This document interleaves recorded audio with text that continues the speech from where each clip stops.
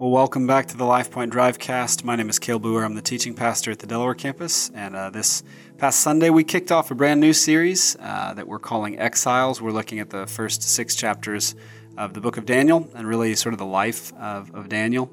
And here in the Drivecast, we're just continuing to follow along with that. And we're going to be kind of daily looking over different passages from those chapters. But we're in Daniel chapter 1, verses 5 through 8 today. And I'll just read them to you. It says, the king assigned them being Daniel, so Daniel and his friends, 3 of his friends, they've been exiled taken out of Israel, out of Judah, and because King Nebuchadnezzar of Babylon has kind of overthrown Judah, and he is bringing some of the best, the cream of the crop out of those places, out of the places he's conquered, and he brings them back to Babylon, and his intention is to kind of re-educate them and make them part of his Babylonian court. So a time of crisis in Judah, a time of crisis in Daniel and his friends' lives. They've now been brought to Babylon, and it says the king assigned them a daily portion of the food that the king ate and of the wine that he drank. And they were to be educated for 3 years, and at the end of that time they were to stand before the king. Among these were Daniel, Hananiah, Mishael, and Azariah of the tribe of Judah. And the chief of the eunuchs gave them names. Daniel he called Belteshazzar, Hananiah he called Shadrach, Mishael he called Meshach, and Azariah he called Abednego. But Daniel resolved that he would not defile himself with the king's food or with the wine that he drank. What's really interesting about this, so I'll probably reference this at times, Alistair Begg wrote a book called Brave by Faith, just a short little book, really almost a kind of collection of sermons in a sense on these chapters. And one of the things he points out in this in chapter 1 is that they have suffered being relocated, re-educated, and renamed. These young men, they're probably teenagers at the time, and they get relocated, taken out of their hometown, put in Babylon. They get re-educated. They have to learn all about Babylonian astrology and literature and divination and things like that.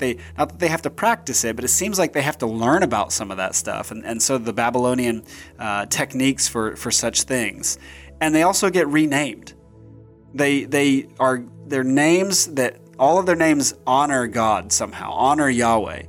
And those names are changed to names that honor the gods of the Babylonians. And they suffer through all of that. And yet when it comes to the diet, Daniel says no.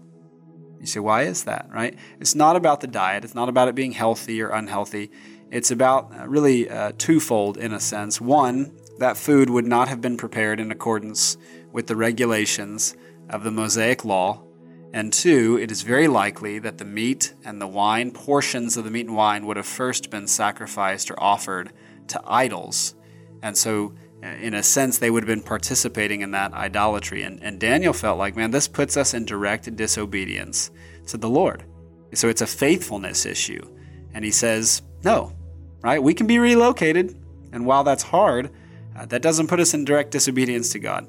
We can be re-educated. We have to sit through, the seminars and the classes that we don't like, and we don't agree with those things. But as long as we're not as long as I don't have to do that and participate in things that put me in direct disobedience to God, that's fine. I can learn about it. And then they're even renamed with names that honor Babylonian gods, and all of that they are willing to suffer through, willing to endure. But when it comes to, you have to eat this food, which is a direct violation of their sort of Jewish identity, a direct disobedience to God's law under the Old Covenant. Daniel is willing, he and his friends are willing to say no. And they stand up for what they believe is right. And as we'll see later on, right, God comes in and intervenes for them, provides for them, and shows them favor. And there's just so many good applications for us. And the primary one being, there are going to be times that in our lives, in our culture, in the culture in which we live, that we are put in situations that are difficult. In the workplace, in our families, in our friendships, right? Where times where you're maybe asked to do something or put in a situation where you don't agree. And it can be very difficult to try to discern, right? Lord, what am I supposed to do here? And I think one good litmus test is to ask the question, man, is this something I'm simply uncomfortable with? or is it something that puts me in direct disobedience to the Lord? And if it puts us in direct disobedience to the Lord, then that's something we have to go with what we see in the New Testament when the apostles are brought in and the Jewish leaders say, "Stop preaching the name of Jesus." And they look back at them and they say, "We have to obey God and not man." That is our cry, right? We obey God. He is our King and He alone, not you. But there are many other situations in life that sometimes don't feel as black and white as that.